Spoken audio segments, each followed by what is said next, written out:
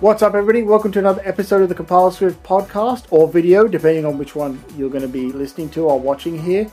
We have another special guest with us today, and I'm really excited about this. We got a whole bunch of exciting topics to talk about. I've got Richard Zarth with me today, and he is a very experienced developer and has built some wonderful tools and some wonderful games.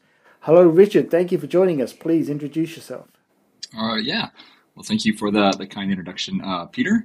Like you said, my name is Richard Zarth, and I am a developer for mostly Apple platforms. I've been developing since about 2014 on Apple platforms. What really got me interested was the introduction of Swift at WWDC that year. So when I saw that kind of show up at DubDub that year, it kind of got me interested in Apple platforms in a different way. I had, been telling myself for years, it'd be great to dive into iPhone development and iPad development, but I just never really quite did.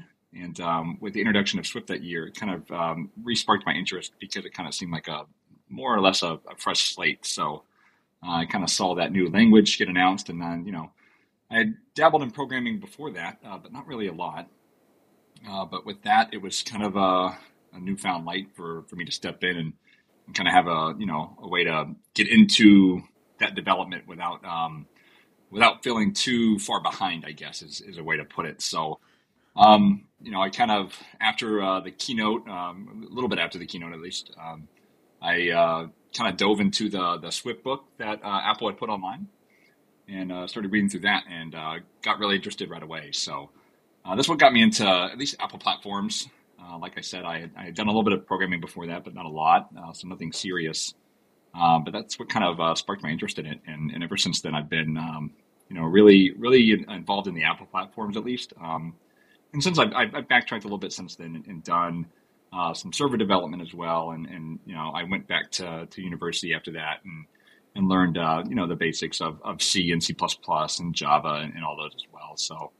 And then made a career out of it. I actually was in a whole different career before that, and did a whole career change into software engineering, just based on the announcement of Swift at DubDub in 2014. So It's been a whole life change for me, just with the one programming announcement. So the one announcement of the programming language, and so.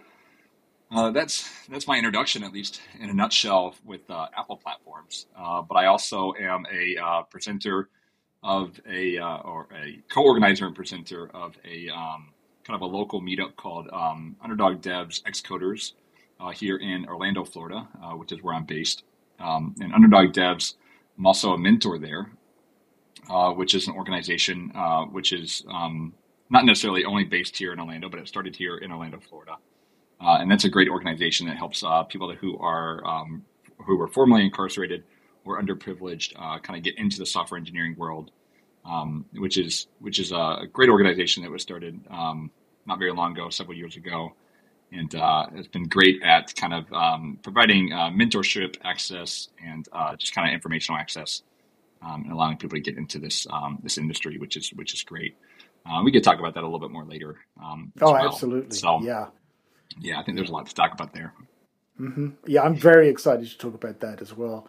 And I can completely relate to the whole Swift announcement and sort of that's the changing in my world, because that's exactly what happened to me. I was a developer on other stuff, and then this thing called Swift got announced, and it clicked in my brain so much more than the technologies beforehand, Objective-C and also the tools that we had back then. I realized it's like, you know what? I can do this.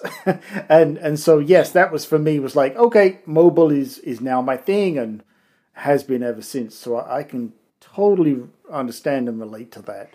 Oh, I was saying what was strange is that I had an iPhone early on. I had an iPhone starting in 2008. So I didn't get the original iPhone, but ever since the 3G, I had one. And so ever since then I had watched, all the keynotes and whatnot, from Apple, starting with, some of the Macworld stuff.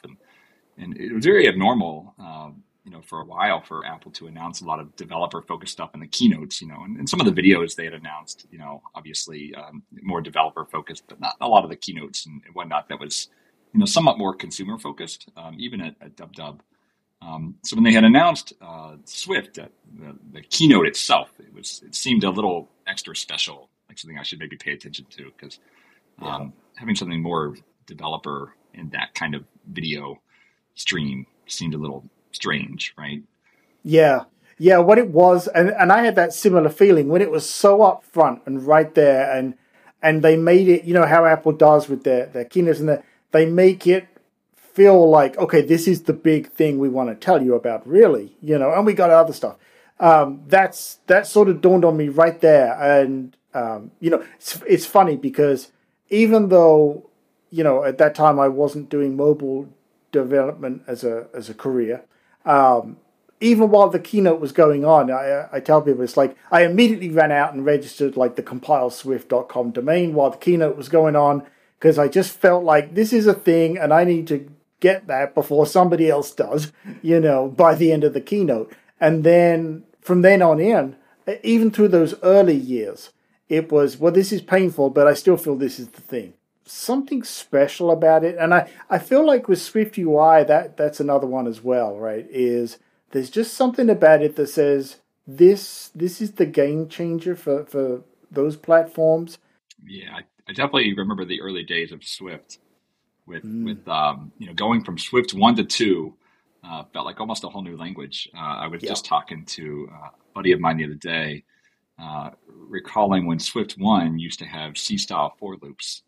And that seems like a very far distant past now, right? With the modern Swift, C-style for loops seem almost incomprehensible, right?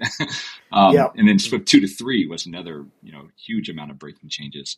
And it wasn't until we got into Swift 3 that, it's now a more recognizable language compared to, the modern, Swift 5 that we have now. And, it was rough in the beginning, right? But I think having those breaking changes early on really helped mold the language that we have now. And I kind of, like you said, I kind of feel like Swift UI is kind of on that same path, right?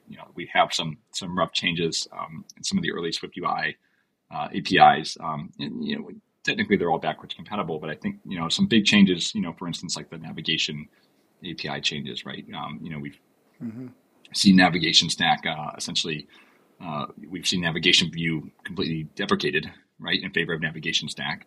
And that's a pretty big change for a lot of apps. But I think overall, navigation stack is a better way to go. And so I'd rather see that change happen now than 5 or 6 years from now when it's a little bit too hard to make that change.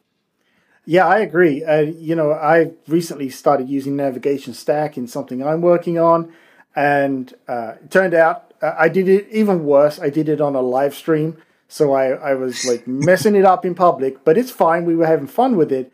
But it was the realization of, oh, okay, I'm using it, but I'm actually doing this entirely wrong because I'm basing it on things I already knew, and I need to throw that out the window and start again. But that's fine. I mean, that's, if that's what we have to do, like you say, the early years of Swift, 1, 2, and into 3 was practically time to rewrite the entire app again. But we sort of knew going in, and I feel like I still am happy that Apple did it that way. I would not have wanted to wait another 3 years for version 3 to become the first version, right? It's like, let's rip the Band-Aid off. Let's start getting used to this. You're going in, you accept this is new technology. It's going to change. But at least I'm getting some of the concepts across or understanding in the language. And though the syntax may change, the way we do it may change, but the ideas and the philosophy were there, and I can start adapting my brain to it. I also think, too, if Apple doesn't get it out there at some point without people using it in the wild, the evolution can't happen regardless, right? Even if Apple waited 3 years and just released 3 years later, I still think without getting into people's hands and getting feedback and getting things that don't work, we still would have to wait 3 years beyond that before we got to kind of an API that felt a little bit more natural, a little bit more right. So at some point they have to release something. I think the biggest difference is Apple's afraid to put the word beta on things sometimes, right? So when we see kind of the Google alternative of things like, Google they'll release something like Jetpack Compose, which is kind of like their version of Swift UI, more or less. But they released that in alpha first for quite a while, actually. And then they'll release it in beta again for quite a while. And then they'll release version 1.0. And Apple just doesn't do that, right? Apple says, well, here's Swift UI, and it's version 1. And yes, you can ship it in apps. And yes, we promise you this is something that we consider stable. Then developers start to use it in the wild, and they say, is this ready for production, right? And we'll ask that question for 5 years. And that's just the difference in Apple platforms. Well, and I think with Apple too, compared to say like the approach Google takes, I may be completely wrong on this. This is just my interpretation. With Apple, they know that they have to do these things because they're really more about driving it in for the hardware, right? And the products that they have planned. And that's not to say that Google doesn't have hardware, but I think when it comes down to it, at least the way I see it, Google is about driving the software. That's their thing. Apple is about the hardware, and they have to make software to drive the hardware, right? And that's without getting, we can get into that, there's that whole sideline about, the developer tools and how good are they and everything else. But at the end of the day, that's really, I think, Apple is a hardware company, right? And they have to make software to go on the hardware. Google is a software company who happens to have some hardware. And so I think that Apple's approach has to be, we got to get this out here now because we want to ship next year's whatever device, Yeah. All right, so let's get into this here. I want to talk about something that you released recently and caught my eye. And, this is the Really Simple Arcade. And for everybody, we'll put links in the show notes for everything on this. But what I love about this, and part of the reason I was like, I got to get Richard on here, is because maybe it's my age, I don't know, but it's more aimed that it has some of those classic lovable games that we all know and love if you're of certain age or older, or however you want to put it. Like, for example, I think when I reached out to you, I was like, it's got Simon in there, which I remember as a kid playing with the hardware, and great that I can now have it on the phone. So you want to talk to us, sort of dive into that, why you wanted to make this, put this arcade out there, and some thoughts behind it, challenges. And I know, something you to touch on here is putting things out there early. Time for a break. Hey everybody, it's Peter Whittam here from the Compile Swift podcast. I'm going to tell you about Setapp. Setapp is a service that provides a subscription fee of just $10 a month, and you get access to over 200 Mac applications, and it's also available now on iOS as part of that deal. I use the service because it just has a ton of really good first-rate apps that I use all the time. And for me, it's invaluable as a developer to have access to tools for things like APIs, for planning projects, writing emails, writing documentation. And you can get all of these things, including database apps, all of that kind of stuff, right there on the Setapp service for just $10 a month. You can use as many or as few applications as you need. If you're interested in checking this out, go to peterwhittam.com, peterwhitham.com/Setapp, SETAPP, and you can see the details there. And it's got a link that you can go over and start using the service and see how it works out for you. I strongly recommend this to every Mac user. Break time over. Yeah. So, I had like I said earlier, I've been part of what was previously called iOS Orlando, which was a small meetup here in Orlando, and it was later renamed to Underdog Devs Xcoders. We kind of partnered with Underdog Devs as they became a little bit bigger here in Orlando, so I had this small meetup, and I present quite a bit at this meetup, but as part of this, building presentations is obviously a big part, and so.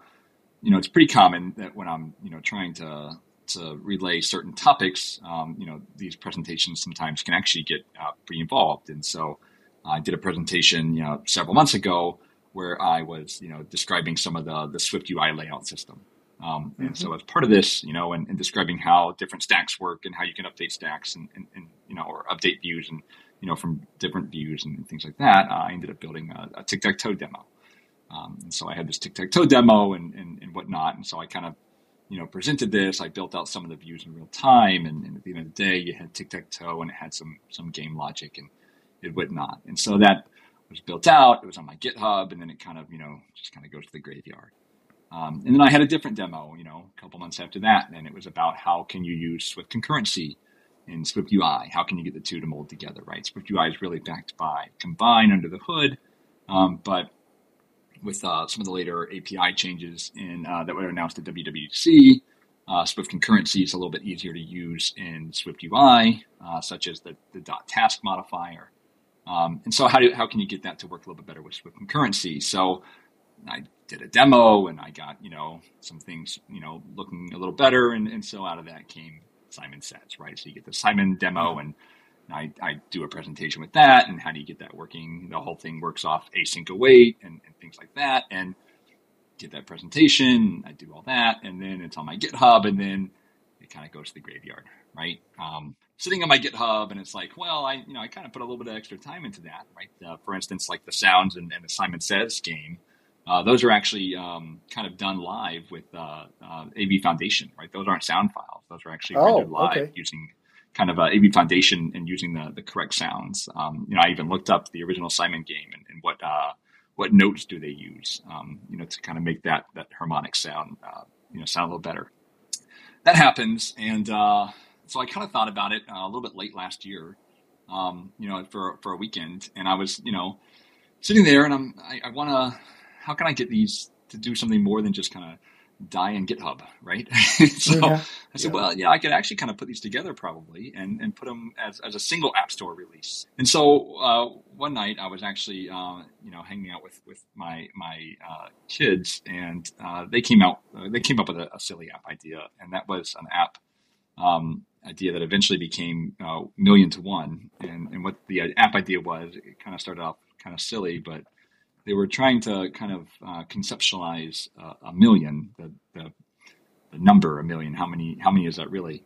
And so we were messing around with Swift a little bit, Swift Playgrounds, and they wanted to print out kind of a emoji character. So they printed out a banana, and then 10, and then 100. And again, they said, well, how about a million?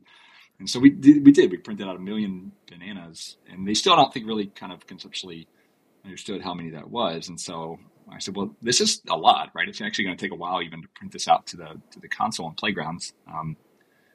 I said, to really understand how much this is, you could hide something in the million, and you'd see how hard it is to find that one hidden emoji in the million. So we modified the code a little bit, and they chose an orange because an orange is so not a banana. Right, it would really stick out like a sore thumb in a sea of bananas. And so we did that, and then later that night, after they had gone to bed, I kind of turned that idea that was just like living in like a single string in a Playgrounds, and turned it into like an actual iOS app where you could scroll through in a collection view a ton of bananas, and in there would be a hidden orange.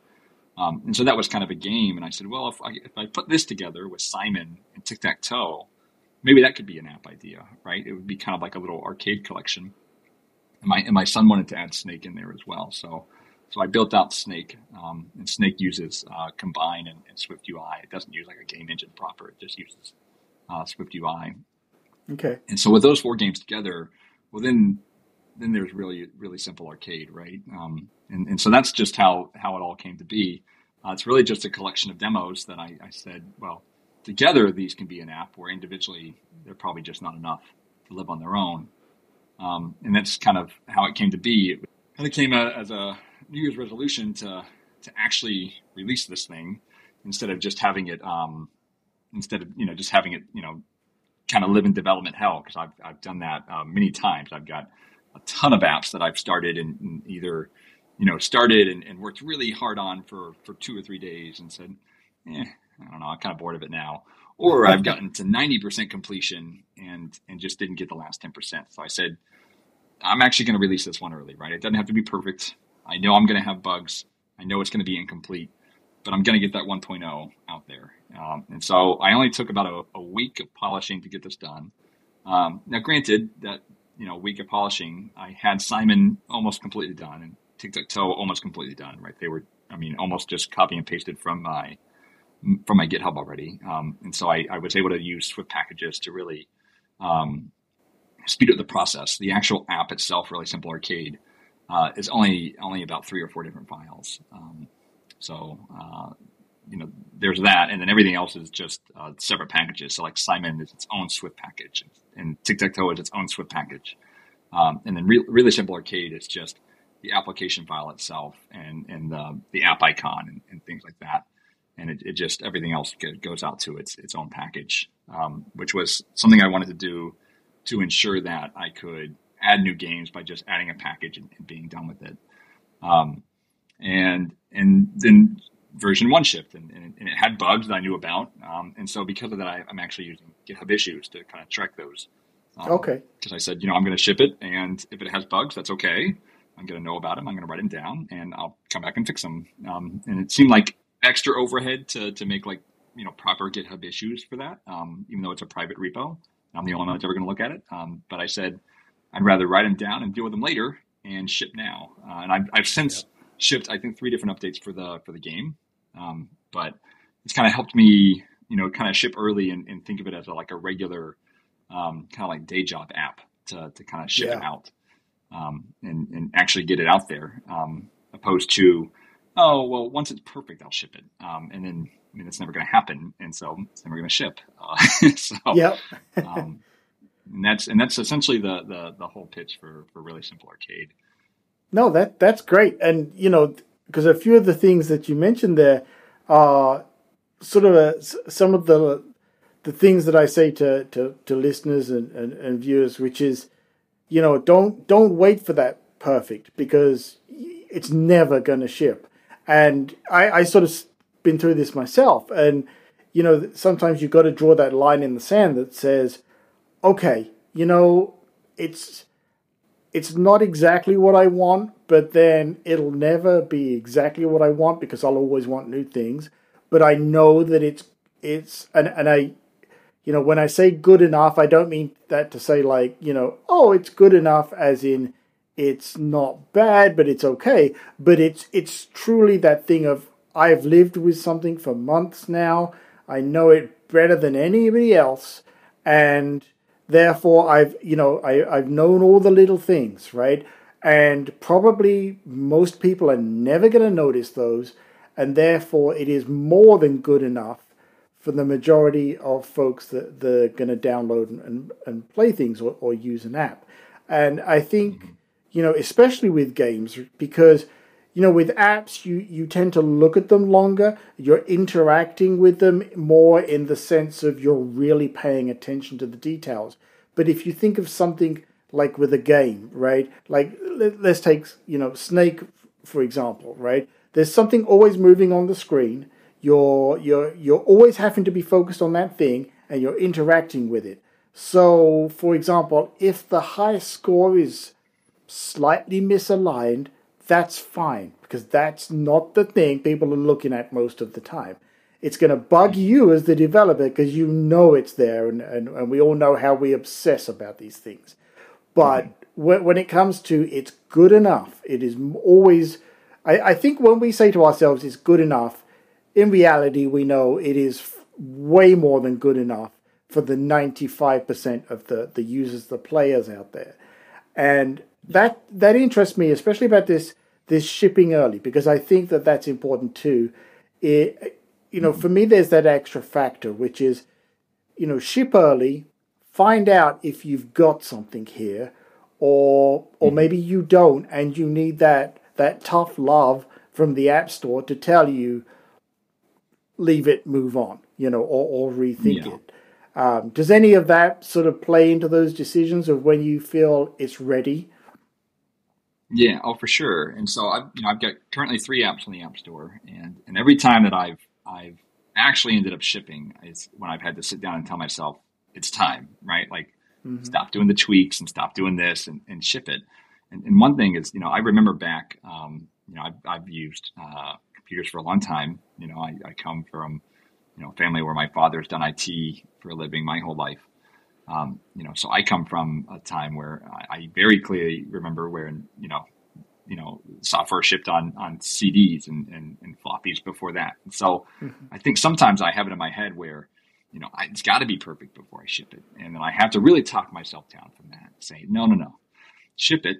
And guess what? If I want to release an update to tweak this thing, I can do that and ship it. And I know the mass majority of users have auto updates turned on, right?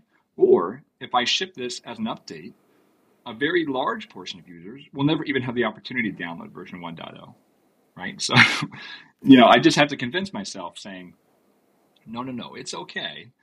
I can fix this. And it's not going to be that, X amount of users got shipped a CD and they'll never get the update, right? It's going to be okay. But it really is kind of that, that mentality that you kind of have to snap out of no, it's okay. Like this can be updated and fixed. And then, like you said, a lot of times those small issues are ones that, the mass majority of users won't even obsess over the same way that you as the developer might. And so sometimes it's better to have it in people's hands than not. And I've had, apps that I've shipped that people, you realize that there are no downloads for, right? So maybe, syncing those extra, hours into, there's no benefit to that, right? Because you weren't going to have any users anyway. I've got an app on the App Store, the Watch App Store right now that, was a weekend project. I did it in about 2 days. It was a super quick one that solved the problem that I had. I shipped it. It's a counter app, like it, counts up, essentially. Okay. And it solved the problem that I had on the watch because I couldn't find a simple, counter app on the watch. Solved a niche problem I had, but it turns out most other people must not have this problem on the watch. Either there's other watch apps out there that they do solve this problem that I couldn't find, or they're just not, using a counter on their watch, and that's fine. Right. It's had very little sales in its lifetime, and that's fine. And so I don't continue sinking time into it, even though there's a lot of features I would add. It's just, it doesn't have the sales to justify sinking the time into it. And that's fine. What's nice is I shipped it early on purpose. It was about a 2-day project. And the sales have said, you know what, don't continue sinking time into this because I've got other things I could use that time for. Sure.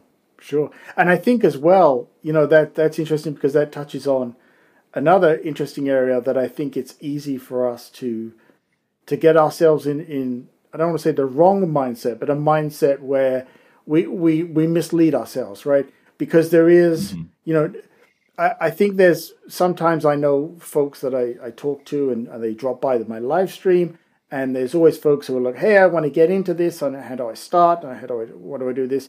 And then that inevitably leads to the next question, which comes up, which is always slightly funny to me when someone says, well, what app do what apps do you think I should build? And I always say, it's like, well, if I can answer that question for you, I would go build them and put them in the store myself.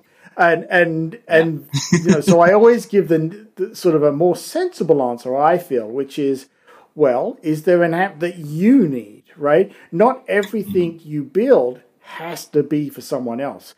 And everything that I've worked on started as something I needed, and then I said, would someone else benefit from this? You have to love what you build. And that's why I love when you were saying about the arcade, the fact that it started out as a few presentations that became something, and then something that working on with kids who, you get more excitement from seeing the kids get excited about something, and then working on that. And so it also becomes a family thing.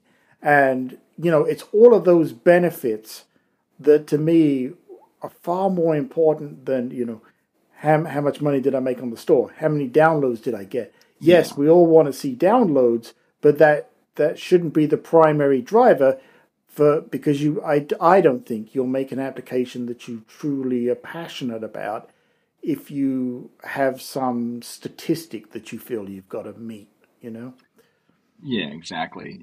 And of course, everything is different depending on what your end goal is, right? If you're a business and this is your primary driver, right? Well, then you're going to have different, different numbers that you're looking at, right? Because you've got to just sustain the business, right? Mm-hmm.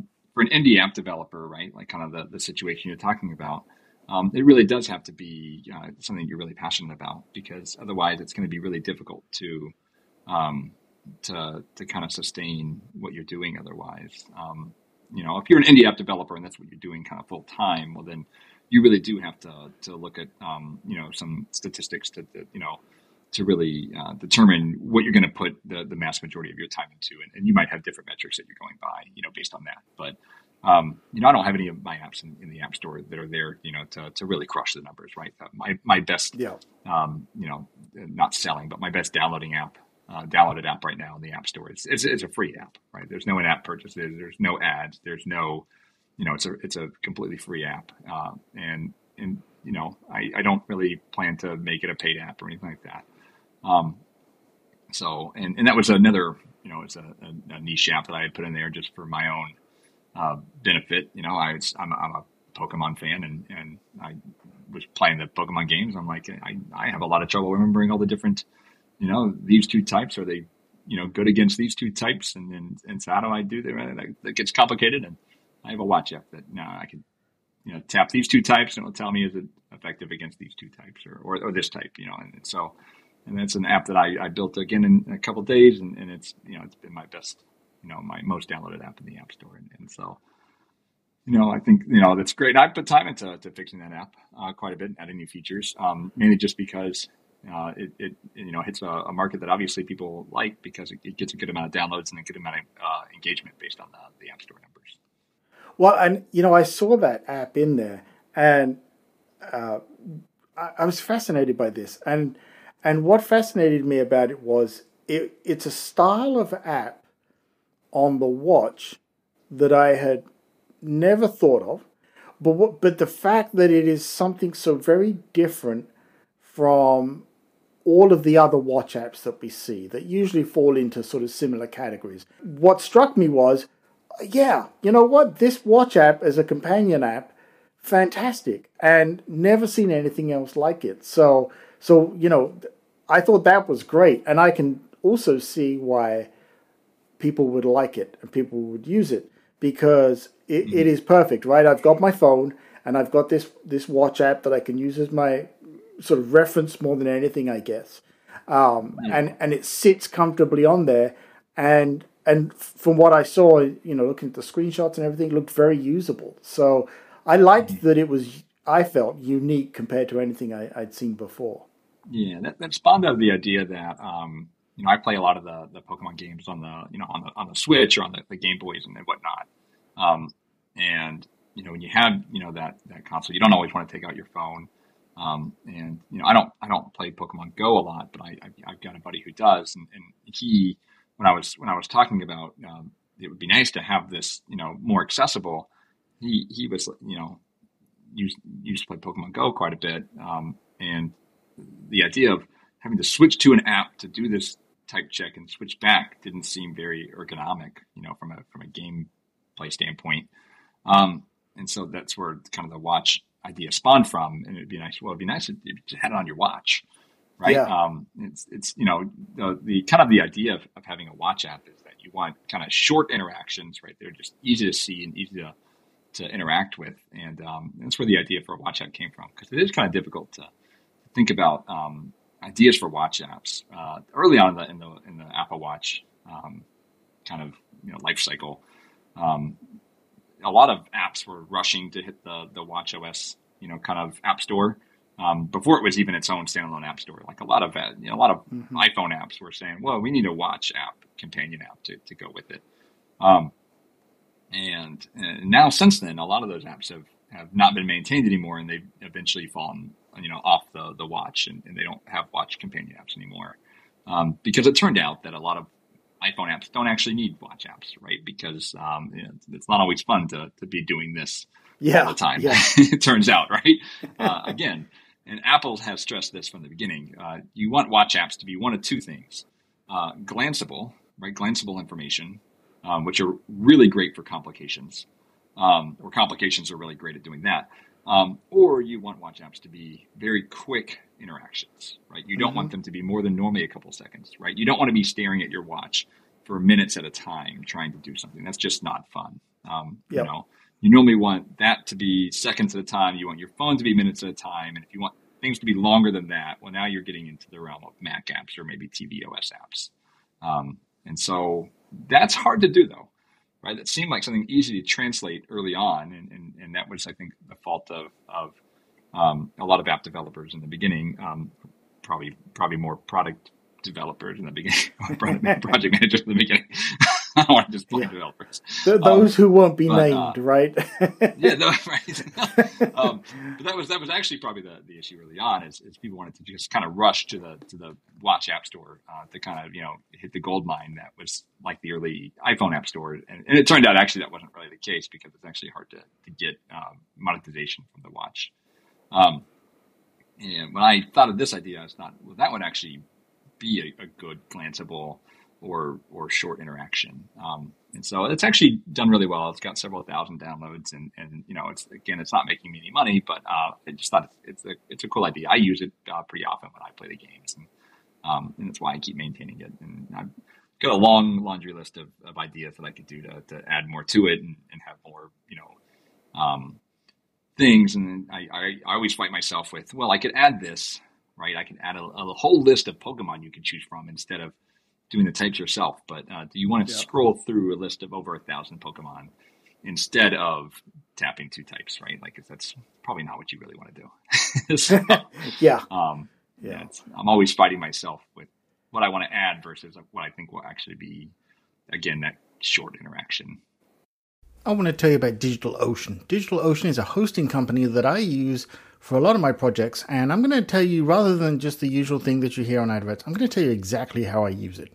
It is so simple to set up. You just log in, and I can set up very quickly with a few clicks whatever kind of instance I need on a server with whatever OS or pre-installed apps. I'm going to give you a perfect example here.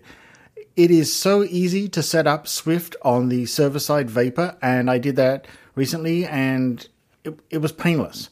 I went in there and I set it up, and before you knew it, my Swift app, I was bouncing off the APIs that I had created on the server side and testing everything that I needed to be tested. But you don't have to use it for projects just like that. You can really use it to host anything you want for any length of time, because you're really only paying for the resources as you use them. You're not paying ahead. And they have 14 globally distributed data centers and 99.99% uptime. I'll put a link in the show notes, but you can go to peterwitham.com/DOCEAN. That's DOcean. And that'll give you some free credits to get started with.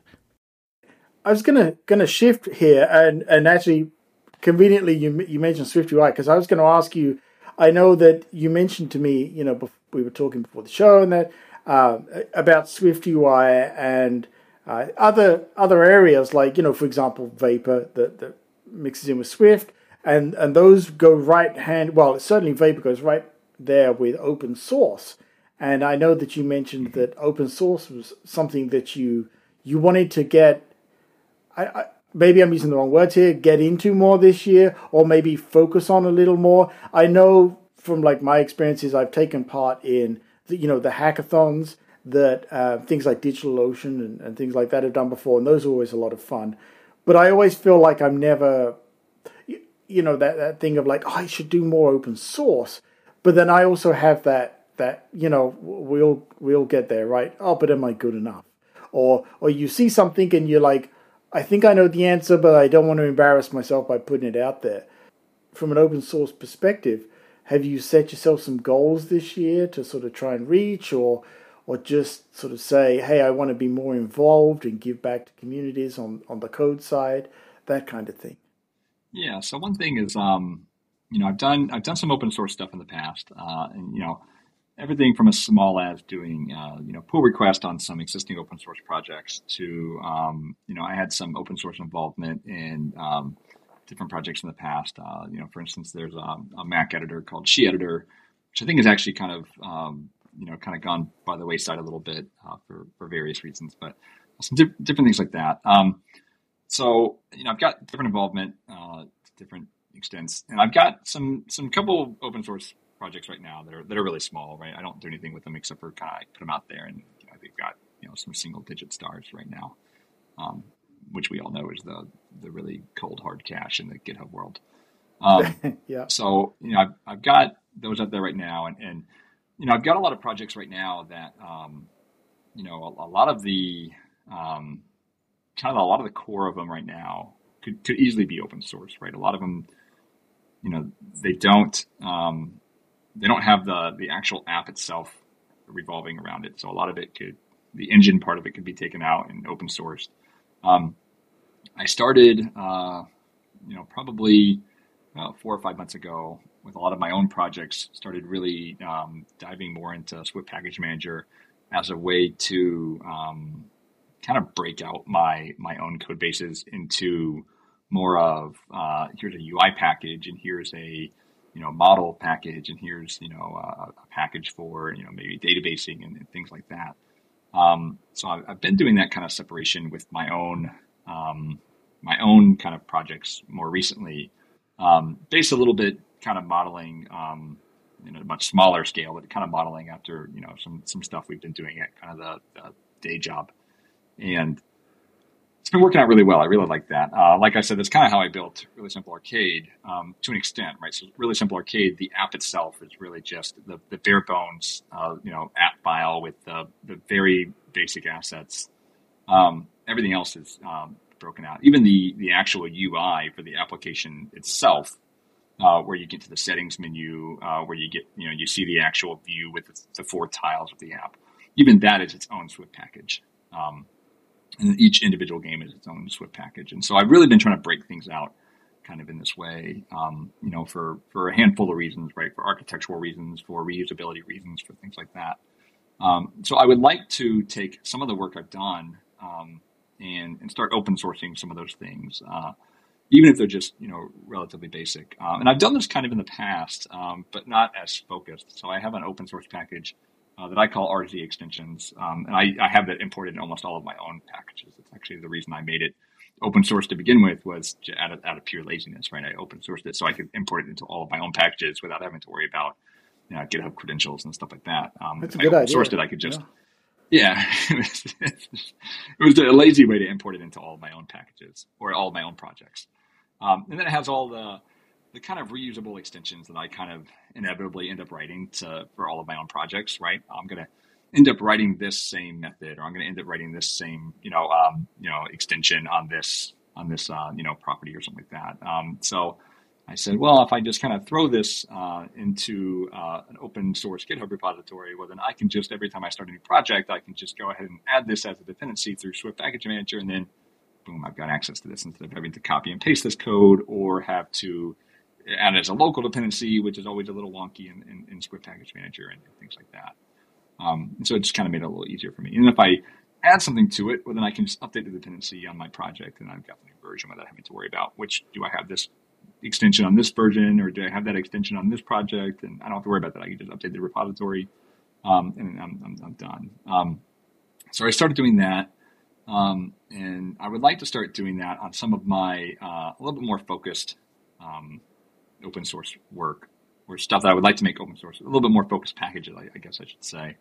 And, for instance, like a file database manager, I've got that in a couple of my different projects, where it just, it takes a codable object and writes it to disk and then reads it from disk. And I've got that code in 3 or 4 of my projects at least. And I've updated most recently for Swift concurrency. So now it works with async await, and I've got a version of it that works with combine. And I mean, I could easily take that, package it up, make it, where it works with, closures, async await and combine. And then there's a Swift package, right? It's super small. Mm-hmm. It doesn't do anything super special. I'm sure other people have that same code written, but it would be nice if it was just an open source package and things like that. So I would like to start doing that kind of stuff a little bit more focused, and then getting more into the open source kind of community and things like that. So that's another one of my kind of like developer New Year's resolutions, right? So release early and open source work, right? So yeah, no, that's great. And thank you for doing that. I think, I think it's great anytime anybody, takes this approach of, hey, I'm gonna put some stuff out there. It's useful to me, maybe useful to other folks, or you're using somebody else's packages, somebody else's tools, and you find some way that you can help them move forward with it.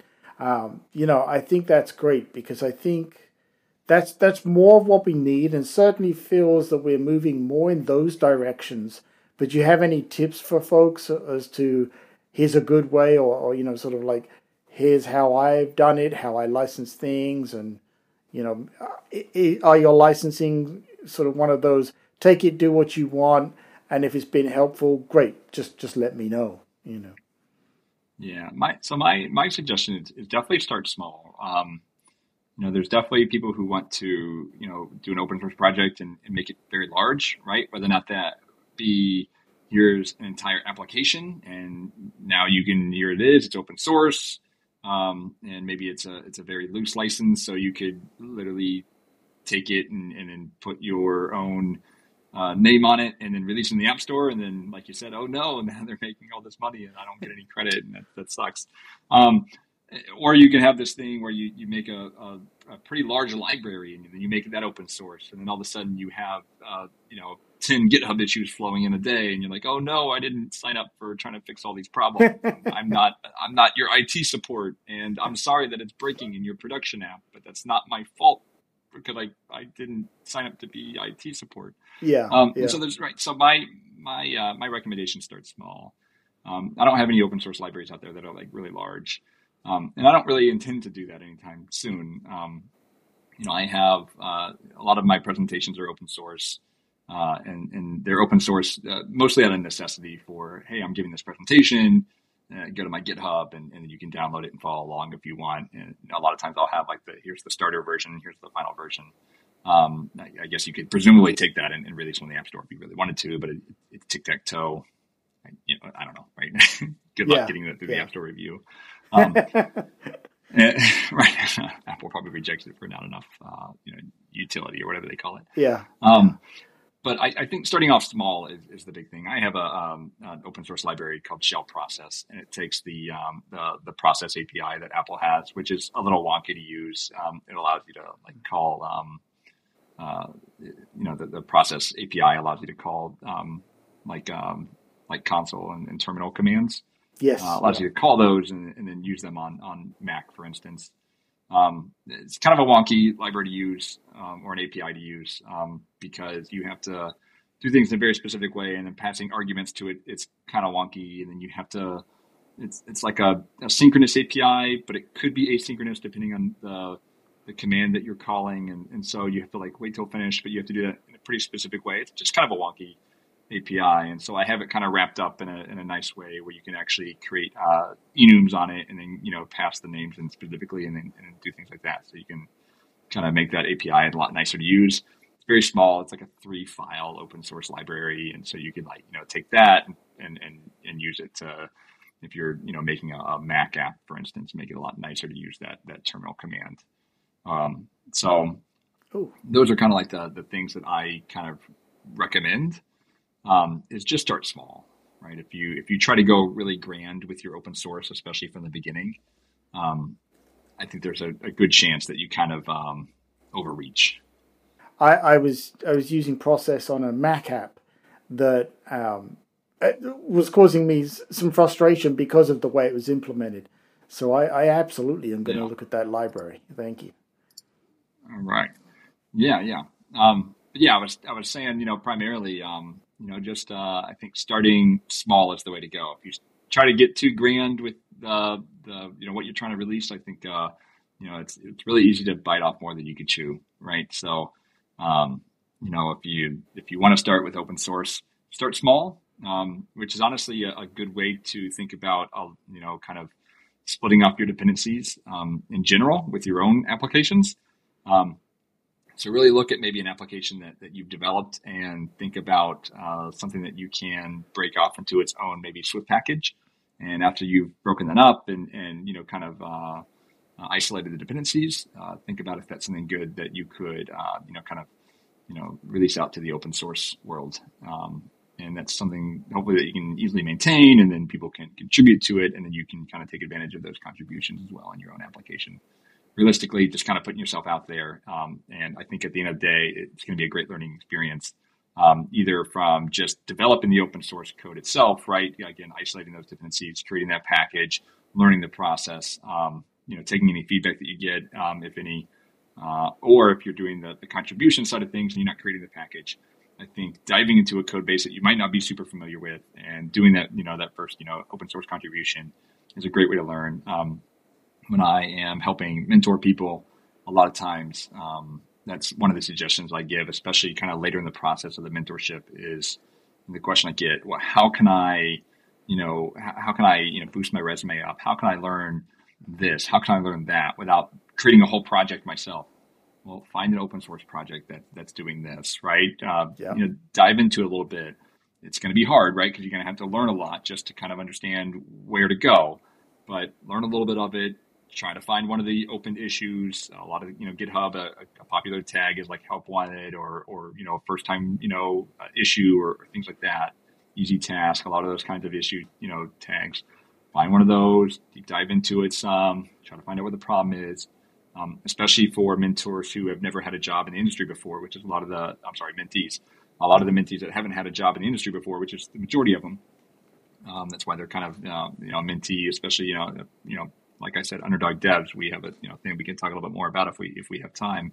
A lot of them haven't been in the industry before, and so it's great for them to kind of get that. And that's kind of the same kind of process that you would go through once you get in the industry, right? So the same, dive into a code base, learn a little bit about it. How do I fix this bug, or how do I implement this small issue? Go ahead and implement that issue, or fix that bug. And then go through the whole process of creating a pull request and getting it approved and taking feedback and things like that, right? It's a great process to go through. All right, here it is. The one thing that I cannot do without every day, and that is my coffee. Anyone that knows me or anyone that's listened to any of my podcasts or anything else knows that I absolutely cannot operate without my coffee, and I love good coffee. So here's the deal. I'm going to give you one free bag of coffee by going to peterwitham.com/coffee. There is a wonderful company out there that follows the fair trade practices, helps out a lot of independent roasters of all sizes, and the operation is simple. What you do is you're going to go to peterwitham.com/coffee. You sign up there. You get a free bag of coffee sent to you. Yes, in return, they say thank you to me by giving me some coffee. But that's not the reason I'm doing this. The reason I'm doing this is because I have found so many good coffees that I just would never have come across, heard about, or experienced without this service. Trade Coffee is just fantastic. There are plenty of places out there. We all know them that supply coffee, good coffee. You can go to the store, get the coffee, but there is nothing better than discovering new independent roasters and supporting them, discovering new flavors of coffee, new grinds you can set it up. It's very smart. You tell it the kind of coffee you like, and over time it gets better and better as it trains in on your selections and your choices and gives you exactly the coffee you're looking for and recommending new ones that will be very similar. Every time I get a new packet of coffee, I go through, and afterwards I try the coffee. I go through the service and I say, look, I loved this coffee. I thought this coffee was okay. Or I say, look, this was really not for me. And every time I do that, it makes the service a little more accurate on the next selection for me. So again, just go to peterwitham.com/coffee. Get your free bag of coffee today. If you're a coffee lover, you're going to really appreciate this service. I have been using it for years at this point and thoroughly recommend it. So to us, tell me more about the underdog devs, because this, you and I, when we were talking and setting up, to do this recording, this caught my ear and is something that I'm a big advocate for, and I think this sounds fantastic. So let's make sure let's dive into it here and tell the listeners or the viewers, a little bit more about the underdog devs and where they can find it and the ideas behind the project. Yeah, so I mentioned a little bit early on, So Underdog Devs, it is an organization. They've been around for a couple of years. I've been a part of it since the start. And they got the website's got some more information. It's underdogdevs.org. And so essentially this organization is primarily focused on helping people who have been formerly incarcerated or people that come from lower economic status and whatnot, get into software engineering for the first time. And this is web developers, this is iOS developers, Android developers, backend developers. Some of them are coming into Underdog Devs having no idea what that means, right? So coming in saying, I think I want to get into software development. That's what I've got, right? That's step one, right? And so we can help mentor them from there, right? And we kind of find their spot in that. So we have mentors of all of those different genres, all those different backgrounds, and we can help mentees as they come in different ways, right? We have a whole thing called Project Underdog, which is a stipend program where we take people who do know how to do some software development. These are people who are self-taught. And we normally aim for people who, maybe they've been self-taught for about 6 months or so, right? So they've got their feet wet. They kind of know what they're doing a little bit more. So we're not quite taking them from zero to hero, but people who have put the time in, but they need a little bit of extra help to finish it off. And so this is called Project Underdog. It's part of Underdog Devs. Like I said, it's a stipend program. We take them. And one of the hardest parts about kind of getting that last bit, those last couple months, is if, you are working, full time and it could be hard to really dedicate that last little bit to get really prepped up for interviews.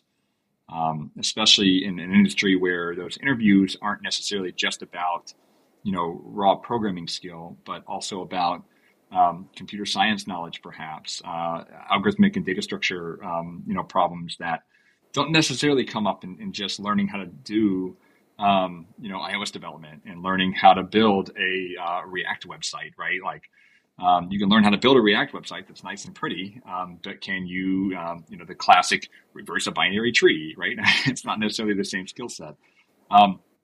And so we take these mentees in with Project Underdog on a cohort basis, and so that happens every about 3 to 4 months. So it's a selection process that you've got to apply for, and we help them out with a stipend program where we essentially pay them to continue learning. We have hourly programming sessions, one-on-one with a mentor that the mentees have to adhere to. So that's about 5 hours a week, right? We do that, we normally try to aim Monday through Friday, 1 hour a day. And the other 35 hours a week, they can continue learning at a great pace. We have a lot of resources that we provide, Udemy courses, all that kind of stuff. And so the goal is for the last, 40 hours a week for the last several months, they can really focus on honing their skill and get ready for interview prep, at some of the big companies and small companies and all that. And so outside of Project Underdog, we've just got mentors that still sometimes do pair programming, and we've got study sessions, and we've got, again, tons of resources and things like that to really help people get into the world of software engineering, again, whether that be web development or server development, iOS development, Android, all sorts of different things. And this was all started by a great individual. His name is Rick Walter. And he's amazing. I've known him for several years now. He's actually an iOS developer. That's how I got to know him. And Project Underdog was really helped to be spearheaded by someone named Jessica. And she's also really great. So just a really, really good set of people. We could probably have a whole episode just talking about just Underdog Devs. So because there's a lot to go through. So. This is fantastic. I mean, this is. This touches very closely with some of the work that I do, and this is great because what I always love to hear that there's projects out there that are focused on helping people get into these things when they have no clue how to start, or they're looking at it going, I don't think I can do this, and I think as I always say, and I think most of us always say, is no, anyone can do this. It may seem daunting from the outside. And so to also, take groups of folks that have some situations the rest of us have not had to deal with, and to have that on top and then want to, makes this challenge that much harder. So, I think it sounds like a fantastic project. And I love this idea of the mentoring and getting them used to really things that they will encounter should they choose to do this as a career, right? I think, as we all say, or at least everybody I know says, when it comes to programming, making applications, these are very binary things, right? I believe anyone can do it. I think that it's just a question of how you go about doing it, but ultimately they are attainable goals. But that path for everybody can be very different. And so to have a mentor that can help you go down your own personal path, I think makes it a lot easier to get to that end goal and keeps you motivated to keep doing that. Yeah, the project is great. And we do everything we can to help these people, everything from mock interviews to resume building. It really is one of those things that I think a lot of people can take for granted. Like you said, even some of the soft skills. If people go through, kind of a more typical path into software engineering, go through university and things like that. A lot of these things are just kind of, they're just kind of included, right? Well, you go through maybe a whole, resume building, course at university perhaps, and you have peers that can help you, do X, Y, and Z, and you do all this stuff. And there's a lot of people that don't have that, and it can be very intimidating, and it can be very easy to, kind of like you alluded to, it can be very easy to get up or give up once you kind of hit one too many brick walls, right? There's only so much that Stack Overflow can give you, and so it really is a great community, and we're in the 4th cohort now for Project Underdog. Okay. And so I'm with my 4th mentee now going through that program. But it's been great to see all the previous mentees. I'm not saying that it's not been great to see my current mentee as well. He's doing fantastic. But it sounded bad how I phrased it originally. But it's been great though to see my previous 3 mentees, go through the program, get better and better with every week as I meet with them. Go through the interviews that they go through, get their jobs, and then eventually get into the careers. I still try to check in with them at least, once every month or two. And they all seem to be doing great. And so it's just genuinely great to see them succeed in that way. Because I don't know to what extent they would have had the same opportunity without Project Underdog and without Underdog Devs, right? Yeah. There's a chance that they could have done just as well, and there's an equal chance I think that they wouldn't have been able to attain the goal that they were trying to do. And so I think it's a great thing to see. So, and I hope that we can continue doing the cohorts and Project Underdog and just keep the Underdog Dev community in general alive as much as we can. Yeah, no, I think it's great, and I think like you say, each person's going to take from it, however much experience they do, however much knowledge. But I do think that, even if it doesn't work out as well as they'd hoped, any knowledge that they take from that still helps them moving forward. So, to your point of they could have gone a different route, done some courses or something like that. Maybe they would have got to the same spot. Maybe they wouldn't.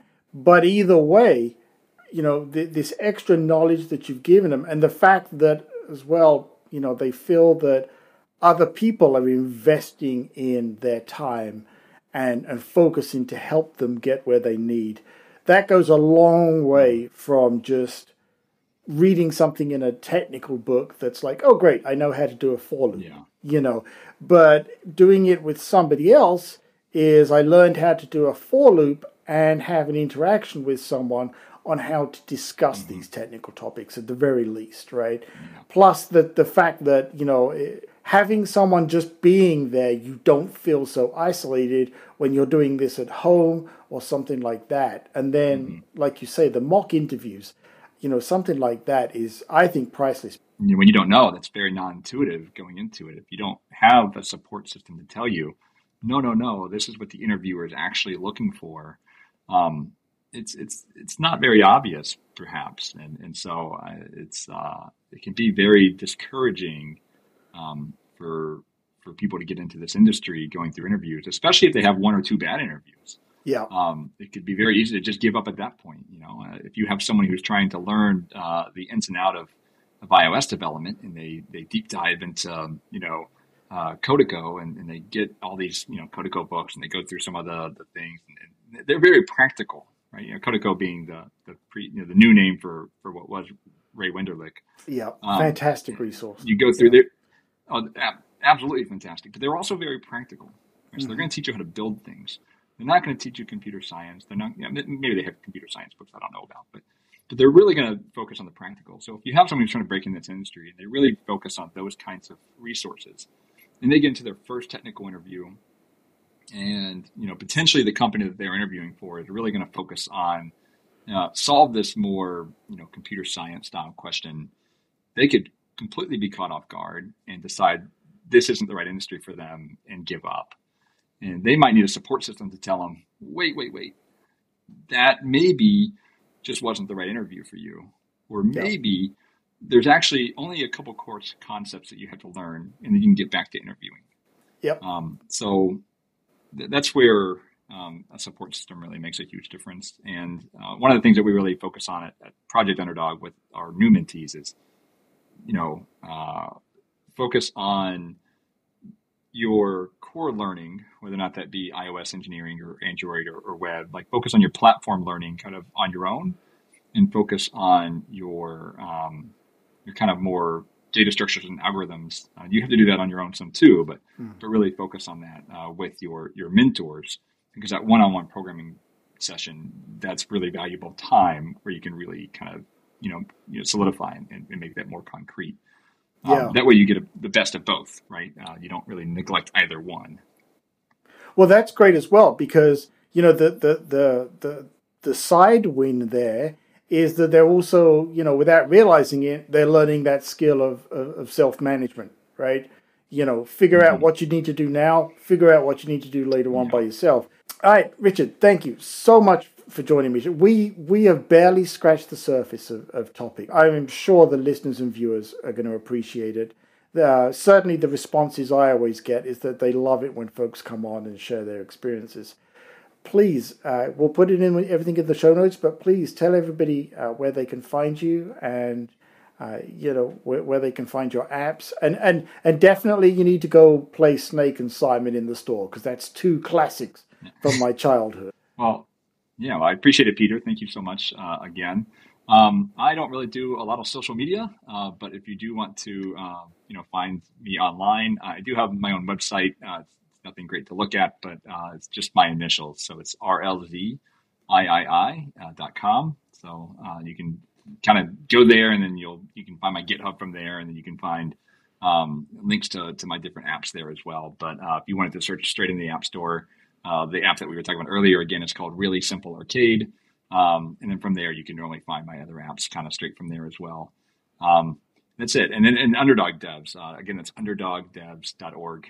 That's where you can connect there. And if you're interested in becoming a mentor, you can find the links there to kind of, hook up with the Slack channel and whatnot that we have. Or if you want to be a mentee there as well, you can kind of go through the application process to get hooked up with the Slack channel. Most of what we do is directly through Slack. Well, again, thank you so much. And folks, we will put links to everything in the show notes. I strongly urge all of you, whether you want to be a mentor or a mentee, go check out the Underdog. That is just such a great project. I love that idea. So thank you so much. So to the listeners and the viewers, I hope this has been helpful. I found it thoroughly interesting. We could probably go on for hours here, but we got to stop at some point, right? So thank you, everybody.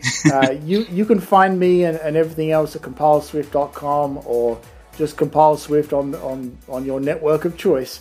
Hoping that I can do more of these because, like I say, we find some great folks like Richard. That is it. Thank you.